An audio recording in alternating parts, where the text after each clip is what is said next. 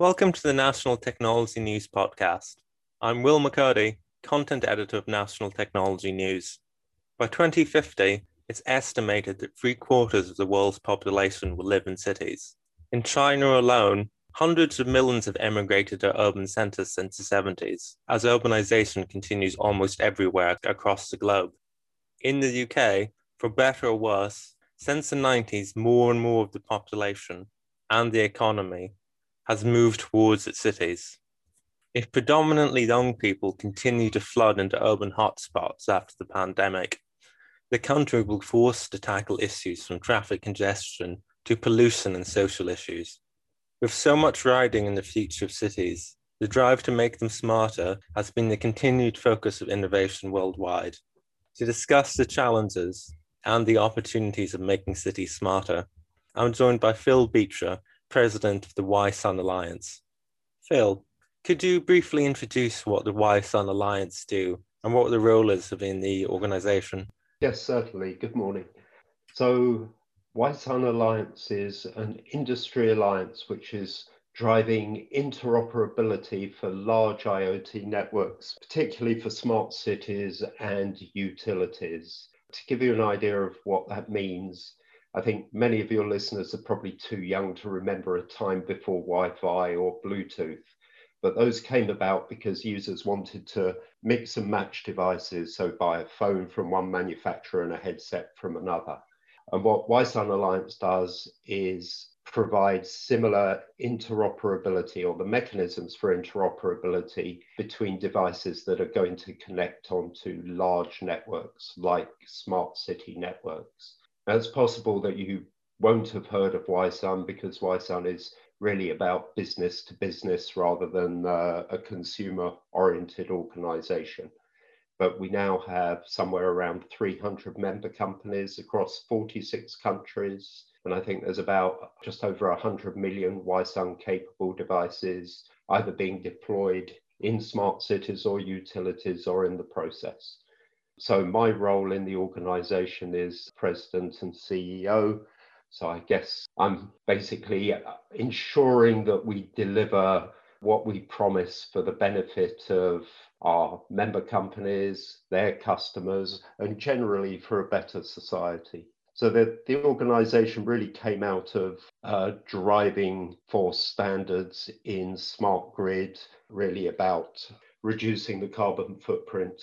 So we are coming at this really from a green agenda in terms of reducing the carbon footprint of society and cities.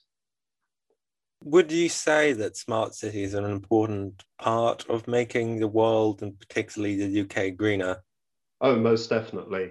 You know, there are a number of application areas and you mentioned them at the beginning. So certainly in terms of transport infrastructure, reducing pollution, and that includes CO2 emissions, but also the whole deployment of things like smart grid, where you're looking at reducing energy consumption, integrating renewables. All of these things are critical for reducing carbon emissions generally. Yeah, because so much of the media attention goes towards electric cars, and I suppose those are sexier, but there's just so many different things that go into the mix. Yeah, I think so. And I think, certainly what we've seen, a huge driver for the communications infrastructure for smart grid goes beyond smart metering. So smart metering is just the ability to do remote meter reads, but smart grid is so much more of that than that. It also includes the ability to control the load on the electricity supply. So if you can do load shifting, then you can reduce the peak demand. It also means that you can use renewables to generate more of your power. So that's a critical part of a smart city. Yeah, and that all sounds immensely promising, particularly with the new Green Deal and all the commitments which Britain has signed itself up to. Exactly. And I think, there are other areas such as street lighting. One of the largest expenses for local authorities is the cost of traditional old-fashioned streetlights and the electricity to illuminate them. So cities are deploying LED street lighting networks. which help reduce the power consumption. So there's not only an environmental benefit, but also an economic benefit to this sort of thing. So moving on, a question for some of the less technical members of our audience. We've seen the hyper-ambitious smart city plans which Alphabet Siderock Labs have tried to implement in North America. How far away are we from seeing something like this attempted in the UK, sort of a truly full-scale smart city? Well, I'd prefer not to comment on a specific commercial initiatives, but I think generally smart city networks are still in their infancy. So I think what we're going to see is that organizations will start with specific achievable projects which have quantifiable benefits, such as street lighting networks, which are pretty easy to justify on the return on investment purely for energy saving and cost savings on maintenance. And then as that sort of network increases, that's going to establish confidence for the local authorities and also for the citizens. And it also allows for evolution of ideas. And then there can be new solutions to new problems included as the technology and the understanding becomes more mature. So I think in short, we're going to see large-scale smart city networks appearing, but I think there's going to be more organic growth rather than a big initial plan to do the deployments. So that links quite well into my next question. Do you feel the impetus for reaching the true potential of smart cities is going to come mainly from state or from private initiatives? I think the initial drivers are about improvement of efficiencies and the qualities of life for the citizens. And I think we've seen that the pandemic has been responsible for a rapid acceleration of digital transformation anyway. The successful projects, I think, are probably going to be driven by the local authorities. So there will be very much local, but probably publicly funded infrastructure in the early days for this. I think it's important that local authorities and other stakeholders share their experiences of what works and what doesn't work. In terms of private initiatives, UK has already got a very strong communications infrastructure anyway. So for example, we've got a good mobile network, we've got ubiquitous broadband connectivity. So there is a good infrastructure that is being provided by public companies. And then it's the case of, how do the local authorities use that and connect into that, which I think is the important issue. So moving on, in February this year, we saw cybercriminals take control of a water facility in Florida. How can we ensure that smart city infrastructures are secure from cybercriminals or hackers? It's really a terrifying concept.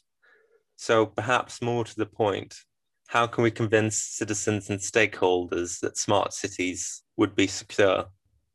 So security for the IoT is paramount. And I think that IoT networks should be secure by design. Security is not something you can just add in as an afterthought.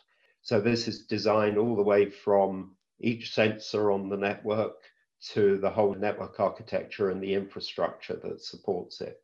And I think technically we've got a lot of experience in already doing this. For example, banking infrastructure. The internet itself is pretty secure. When one sees announcements about successful hacks, that's normally occurring because somebody's left a vulnerability in a device somewhere. So there was the Mirai bot attack where the hackers were able to get into baby monitoring cameras, that sort of thing, and then propagate the attack through there. The designers of these networks need to be very conscientious about what they do and then use appropriate technology. I think it's also important to note that things like smart grid infrastructure, not necessarily in the UK, but in other countries, has been around for a long time. the systems administrators are monitoring the networks. There are attempted hacks all the time on these networks, very few of which are successful. It's very unusual to get a hack attack succeeding. And then if it does, it needs to be limited so that it doesn't have an impact on the operation of the network or the safety of the network. So that's something that's very reassuring for me. So that links into the next question. So London is a very unique city and is also a fairly smart city by global standards. It's also one of many extremely old buildings and an unusual layout. Could you talk a little bit about the specific challenges of making the city smarter? Yes, certainly. So people may be aware that Wi-Fi Alliance or the technology that we promote was used to deploy a street lighting network in the City of London. That comprised something like 12,000 street lights and other lighting sources for things like historic buildings, bridges, etc. One of the big challenges of London is this mix of architecture. So there's obviously a lot of modern concrete, glass, steel structures, and they're mixed in with some very old stone buildings with narrow lanes. So the communications network is quite challenging to provide. Now, as I mentioned earlier, we have in England, and particularly in the cities, strong connectivity or reliable connectivity for cellular and for broadband internet. But that doesn't reach down all the narrow lanes or between the urban canyons that you get between high-rise buildings. So when lighting designers want to place a street light, they want to put it in the place that looks best, not the place they get good mobile phone coverage. And they're not necessarily the same things. So therefore, we found wireless mesh technology works really well here. So wireless mesh is where if a device, a sensor or a street light cannot talk directly to something like a cell phone tower, then it can communicate with its neighbor and bounce messages or relay messages through adjacent devices. So that gives you very, very good coverage. You can communicate with every device on the network wherever you place it. Yeah, it's interesting because what's a aesthetic city to look at or a beautiful city to look at might not be an easy city to make smart.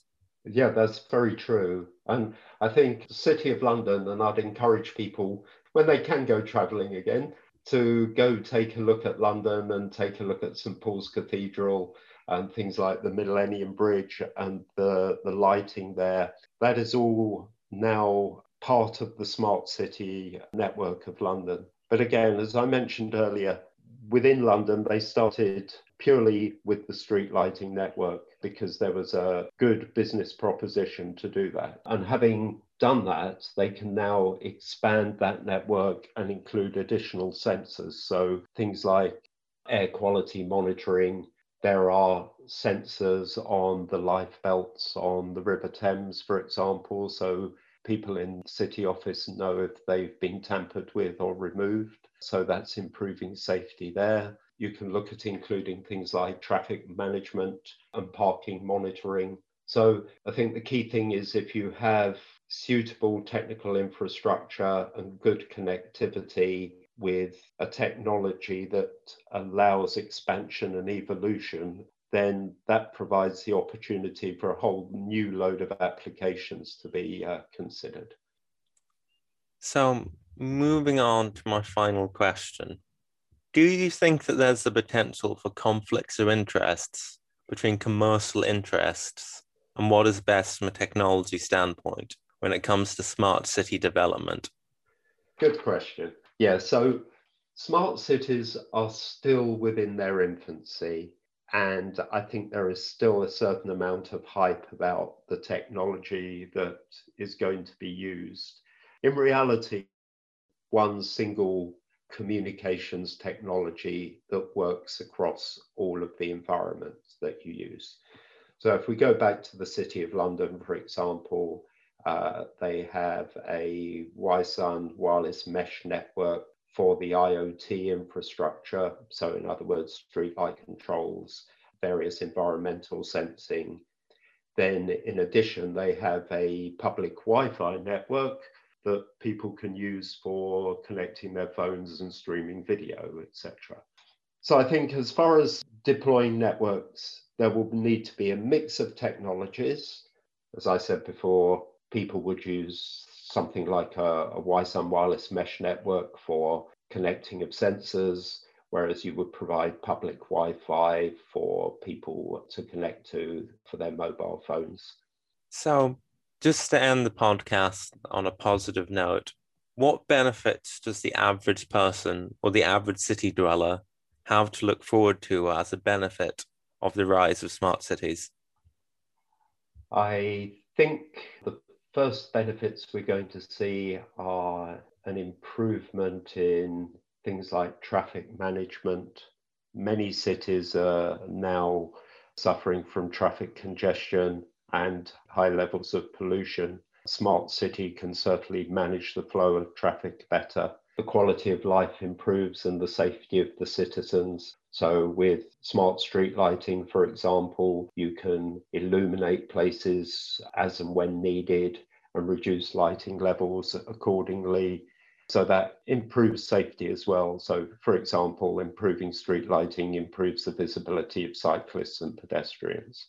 In addition, there are other benefits. For example, there's a project going on right now in Japan where there is a large-scale public health project where citizens are monitored, still living within their homes. So these are, elderly and vulnerable citizens who maybe have health problems, and they have sensors to monitor, things like blood pressure, blood sugar levels, etc.